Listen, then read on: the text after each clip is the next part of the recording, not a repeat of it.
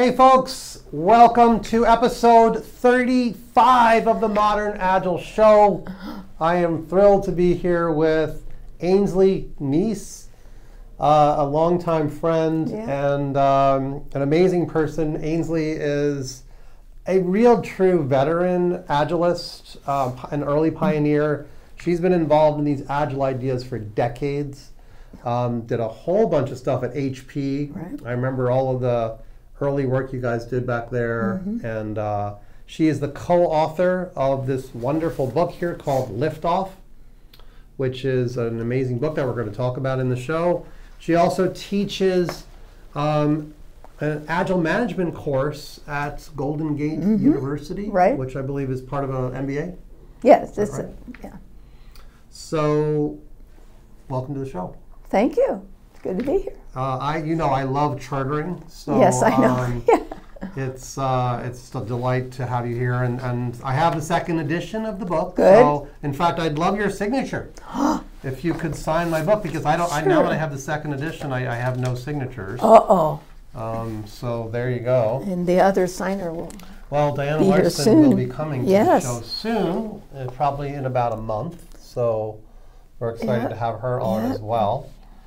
And we go back a long ways. So we all, we will talk about three in this show quite a bit. And people always ask me, when you say three, who's three? Okay, so let's just get this out of the way. He passed. His name was something the third. So like a John Smith, and then there's John Smith the second, and then there's John Smith the third, which is a Roman numeral. So three decided at some point that he was that Roman numeral, three, and the other parts were already used up and other people. So that's three. So I attended your your ceremony together. Yes, you three. did. And that was like a decade ago maybe or something like that, right? Yeah, it was early 2000s. Yeah, I think 2002. Oh, okay. So or 5. Yeah, then And his remembrance. Yes. You gave a wonderful talk. Yes. Well, he continues to be impactful on my work. This book wouldn't exist without him to some extent. And however, you and Diana have taken this even further, and you've given it a wonderful metaphor of liftoff. So I love that concept. And what's it like being the author of this book? Oh, well, it's kind of surprised me actually to be in that position at one point. So, and I have to say, writing with Diana was really, for me anyway, I learned as much as I was able and as much as I expressed. Yes. It's quite a process, and it's great. Working with Diana was fabulous. We have many similarities, but I think the reason we did well with this and felt really aligned on it is we have somewhat different backgrounds. Yeah. So I spend a lot of time in the PMI world, which was not an area that Diana had spent a lot of time in. And so we often had different perspectives of people who might be reading the book and ways to approach it, ways that each kind of thinking has its merits, and how to express that. I'm curious, did you charter the book? We did. We know better than to write a book about something and not do it ourselves. I am not surprised at all.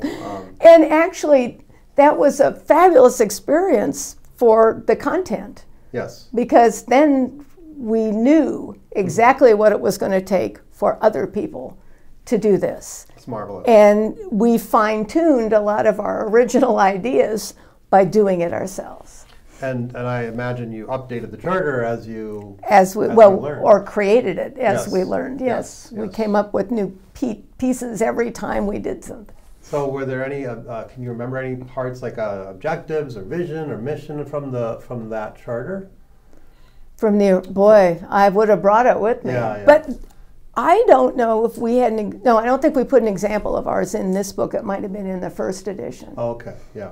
That's wonderful, though. Yeah, but I know we kept that information. Yeah. Because occasionally I look back to, did we really do that? That's great. So, and the charter was between the two of you, and there was a community that you associated with it as well then? Like, in other words, in your charter, did you have defined who's part of the charter, who's in the community? That might be something that... I don't know if we thought about the community in that regard. We had a sense of who might be interested in this, right? Okay, who might be better off with it that maybe wasn't interested. Right. We did a kind of a big set of thinking about who could benefit from this. So are people benefiting from it? Are you now finding more folks are doing liftoffs and chartering? I don't know about more because we don't have a beginning. We don't have a measurement. Yes. But it's always hard. In traveling around and being out with people and at the Agile conferences and things like that, yes, I certainly hear more about people chartering than I did some years ago. But well, it's great because when people ask me like, "What do I read? How do I learn more?" I obviously point them to this book because, to me, this is the definitive, guide to this art.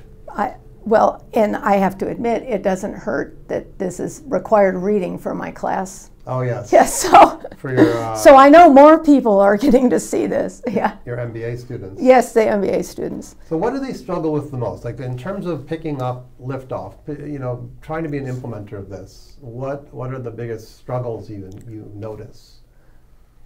Well,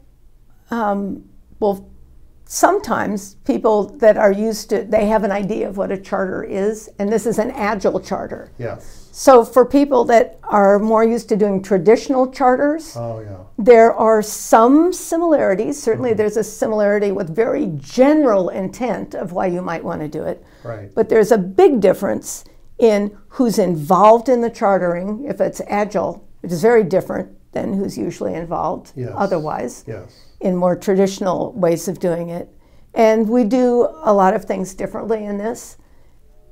But the biggest struggle that I have come across when people are doing chartering is understanding the difference, because we talk about the vision for the work and then the mission of the work. Yes. And helping people understand that difference seems to be a struggle. Yeah. Even with examples, because the book has a number of clear examples so that people can look and see the difference. Right. But, I was going to say grokking it. Not everybody remembers that word, but those of us who are around remember grokking. But people don't really get the difference. I myself, in my early days of learning chartering, would sometimes write things that I thought was a vision, and then 3 would say to me, "That's a really nicely written mission statement." Yes. And it took me a while, I believe, before I got to the point where I could write a real vision statement. Right. And still to this day, sometimes people will say, "Actually, I think that would make a great mission statement." Right. So it's really not easy. Right. But 3 would often talk about seeing something off in the future. Right. What would life be like in the future as the vision? Not that it was something we have today. Right. And so that helped me a bit. Yeah. Well, I think because people who are like to get to work, especially when you're talking about team members, they're together, they know for a reason, and they've got something they want to do. And because that's often the first focus, then you're kind of mission oriented, so then if you're starting off mission oriented, it's easy to see why they're not particularly vision focused, right? Because they're focused on something very, that they can put a boundary on and things like that. So it is sometimes very difficult for them to look outside. Well, what's going to happen once this has been created? Yes. And what's the life of the customer going to be? How is that going to be different now? Right. And that's the vision. Mm-hmm. It's more about why are we doing it, not how are we doing it. Right. Yes, that's really nice. Yeah, we you mentioned Badass, the book by Kathy Sierra. Kathy Sierra, yes. How does that factor into your teaching about vision? Well, it helps with the perspective to take, right? Yeah. How do we want our customer? We don't want them to go, oh, I bought something new. We want to go, oh, far out. Now life is better. This thing I bought made me badass. Yes. And now I'm also, it's made my life more awesome. Right. So that's tied to vision. Right. Yeah. Yeah. And then mission is much more about, so vision seems like it could be off in the future, but also maybe many years out. Depends on what you're building. Depends on what you're building. So when you think about that, is a typical charter having a vision that's kind of far out in the future, but then the mission is more like focused on the next 6 months, or do you find it like for your book? Well, it varies all the time. Yes. Because sometimes people come in, they want something right away. Right. Which means it's going to be more of a short-term look at it. Mm-hmm. Right. But do they have a longer-term vision for what they want ultimately, or I struggle with this too. Yeah, it's the customer's viewpoint at this point. Yeah. And so, depending on what the person, whoever's paying to have this work done, has some ideas about this too. Yes. And that's why they need to be involved to a certain degree. Yes. Or not just to a certain degree, they need to be involved with even helping the team understand what the vision is, because the customer or whoever's representing the customer is going to have that information. Mm-hmm. So the goal donor must. The goal donor, there we go. That's the term 3 would use. A 3ism, yes. But or as he would joke around, the goal donor, right, as the ones who are donating donates the goal to the team, which is also right. Sounds like the gold donor. Gold donor. Yes. Yes, exactly. So they basically have to be involved, obviously. Or someone representing them. Yes. That input has to be there to come up with anything valid. Right. And just going back for a minute, what's the difference? How could you say, what's the difference between traditional chartering and agile chartering? Well, if you look at the work that usually goes into it, there are some different things we talk about. One is focusing on alignment, meaning if doing agile chartering really helps get everybody in line from the customer or the customer representative to, depending on where you're working, certain amounts of folks or departments that will also be involved along with the team. Yes. So everybody understands it the same way. Mm-hmm. From the gold owners all the way down to the team members, everybody gets it. Everybody has the same understanding of what's supposed to happen. Yes. And often how, but you can't always predict that. That evolves. I years ago heard someone use the term connective tissue. Yeah. And I loved it because our bodies need connective tissue in order to move, and they said it's like organizational connective tissue or this chartering helps them. Right. And so some of the things we do in agile chartering that I am, at least in my latest experience, it does not happen in traditional chartering. Right. So we do a couple of things there. One is called a context diagram. Yes. And that is a very big picture. And these are things that are drawn, not filling out little columns and something in a spreadsheet. Right. These are big drawings that can be done either on a whiteboard or a flip chart or something.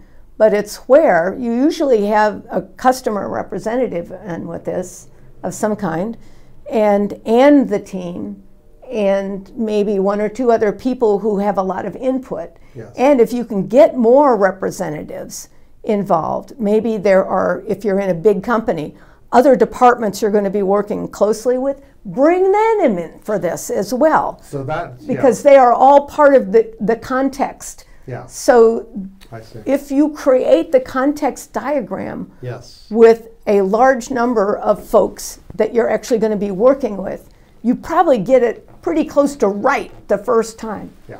You also may uncover some interesting things. And I give you an example of that. I was doing that at work one time with a group of people, and we had some of our current customers there for a new project, and we said, and you know, the information we'll be sending you, because you diagram not only who's there, but their interactions Yes. between the teams and anybody you're interacting with, anybody needs to be part of this context. So the arrows are going into the circle and then And the ones out. coming out of the Right. circle. And Yeah. one of the things we discovered in that discussion with this one internal customer was, we said, and we will continue to send you this report. And they said, what? We've never seen that report. And we said, well, we've been sending it to you for 5 years. And they said, really? So it's amazing what you can find out in Yeah. these conversations. So this, you have this wonderful, these three circles: purpose, context, and Alignment. And alignment. Right. As a way of thinking about what Chartering does. is, yes. Yeah. Purpose, context, and alignment. I love that. I learned from David Schmaltz Oh, yes. this yes. concept of that in terms of context, like that the people you're going to work with. Yes. He would say the community. He'd call that the community. Right. And he'd say it's always bigger than you think. That is, you're always going to be finding more people in the organization or more people outside of the organization Right. that you need to involve Right. in thinking about your charter. Right. Does that echo? I mean, that seems like what you're saying about context. Well, yes, you'll often, in doing the context work, you find out people you didn't know about. Right. And you might have people that are in that group while you're working on this might ask you, well, did you talk to so-and-so, or did you talk to so-and-so? Yeah. One of the things I discovered, and that I started doing at HP when we were having retrospectives, and it made me think of this because we were kind of doing those kind of covertly at first because we weren't supposed to be doing anything like that. Graffiti. I call it agile Yes, graffiti. but one of the things we learned in that group about knowing who was involved or not was finding those things out when you're talking to people. Right. You know, they just tell you. You know, did you talk to them? Right. You know, Yeah. they do the same thing we do, and Right. so you find out the more people you talk to, the more information you get. Yeah. So speak to a minute, but we talked briefly before about speed and that people want to just get started. Right. Can you speak a little bit to that? Like, how does that go together or not with liftoff or chartering? Well, I think if people don't want to charter at all, they won't. Right. Right? Because they're in a hurry. Yeah. And so I know when I first heard about even doing anything before the project started, we used to call them at work data sheets. And we're going to create a data sheet for the Yes, project. yes. And it had bits of information, lots of little bits that all fit on one side of the page. Yes. And that was the whole plan Right. right there. Right. Nothing else. And so that if you're in a hurry, then use lean startup. Yeah. Yeah. If that's really the kind of hurry you're in. Right. But people that charter usually want to do it right. Yeah. And so I imagine there are ways to hurry it up. Yeah. But Well, I love genuine speed, but I think there's a lot of hurrying, yeah, and I contrast speed with hurrying. okay. So if you hurry, you're end up going to hurt Right. yourself. You're going to fall. You're going to bump into something. Right. But if you are genuinely fast, so I think chartering goes with speed ultimately because if we're not aligned, Well, it will speed you in the future. that's Yes, right. So yes. it's long-term speed. Yeah. Short-term, it feels like slower. I mean, Right. we've done it here at Industrial Well- Logic, and it sometimes feels like I'm having my teeth cleaned Right. for days Because it takes a lot of time to form that connective tissue. That's the assumption is if you're doing something like a liftoff, it's actually going to be reasonably fast. Right. This isn't a, you know. Right. Yeah. So it's not like heavyweight chartering. It's, right. It's lighter it's weight. Liftoff. Yes. It implies some energy and propulsion. Right. Right. I love the metaphor. But the, I guess, so chartering's not mentioned in Scrum. Of course not. It's not mentioned in SAFe. Right. It's not mentioned in any of the Agile frameworks that are out there. Right. It's not mentioned. Right. So to me, I mean, I think this is like a secret. We were just talking about the secrets of consulting. Right. This is to me one of the secrets of agility. Is this practice of liftoff. Right. And we want more of the audience needs to know about this and this book. Right. And learning the art of liftoff is, I think, super important. This is not just it's not just an optional skill. Right. I mean, this is critical for really going fast. I've had teams where when we didn't do this, we couldn't collaborate well Pay together. for it later. Yeah, right? You pay later. It's what kind of debt would this be? Liftoff debt or something? Yeah. It is. It's like alignment debt. Alignment debt. Yeah. Right. It's a problem. Yeah. So one of the things we have in there, rather than do risk assessment, which is pretty heavy duty usually, the way most people think about it, we have something called a perspective analysis. Okay. Yes. And the concept is not just what could go wrong, which of course doesn't set you off in a great mindset. Right. If you're thinking about, we better be watching all the time for bad things could happen. Right. It's what might happen. And so it's also about, well, yes, you might want to identify things that could happen that would negatively affect you, but you also want to look for what cool things might happen. Yeah. What good things might happen. Yes. Maybe we discover, because we work so closely, of course, with a customer representative of some kind, product owner, whatever you call them, right? That we find out that when we've only done 4 or 5 iterations, guess what? The customer says, whoa, you know what? I can get it on the market right now. Right. Right now. Yeah.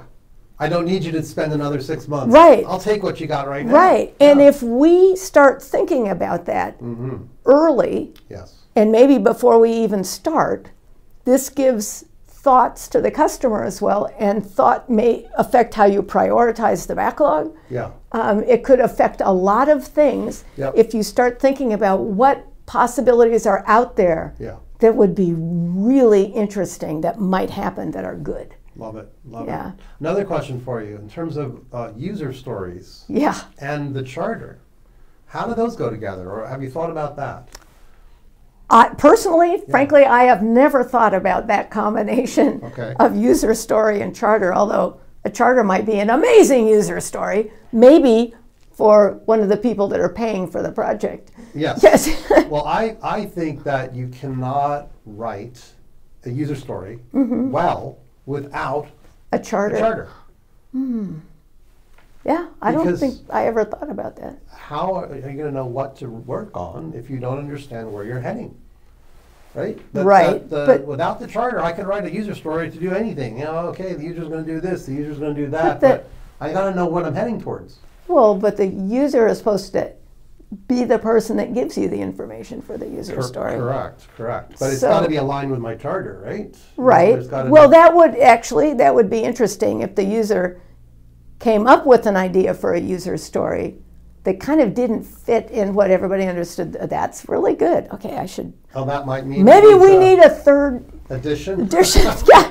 Well, it could be that maybe that new insight from the customer means we have to recharter. I mean, this was something 3 would always hammer on, which was chartering is an ing thing. Yes. It's a chartering, just like retrospecting and anything else. Well, we always say that it's the chartering, not the charter. We repeat that in the book. Yes. Because it is all about doing the work versus a piece of paper or whatever's on your wall about this. Yeah. Because like all Agile documents, they're living documents. The expectation is they will change whenever there's new information. Yes, love it. And the charter is no different.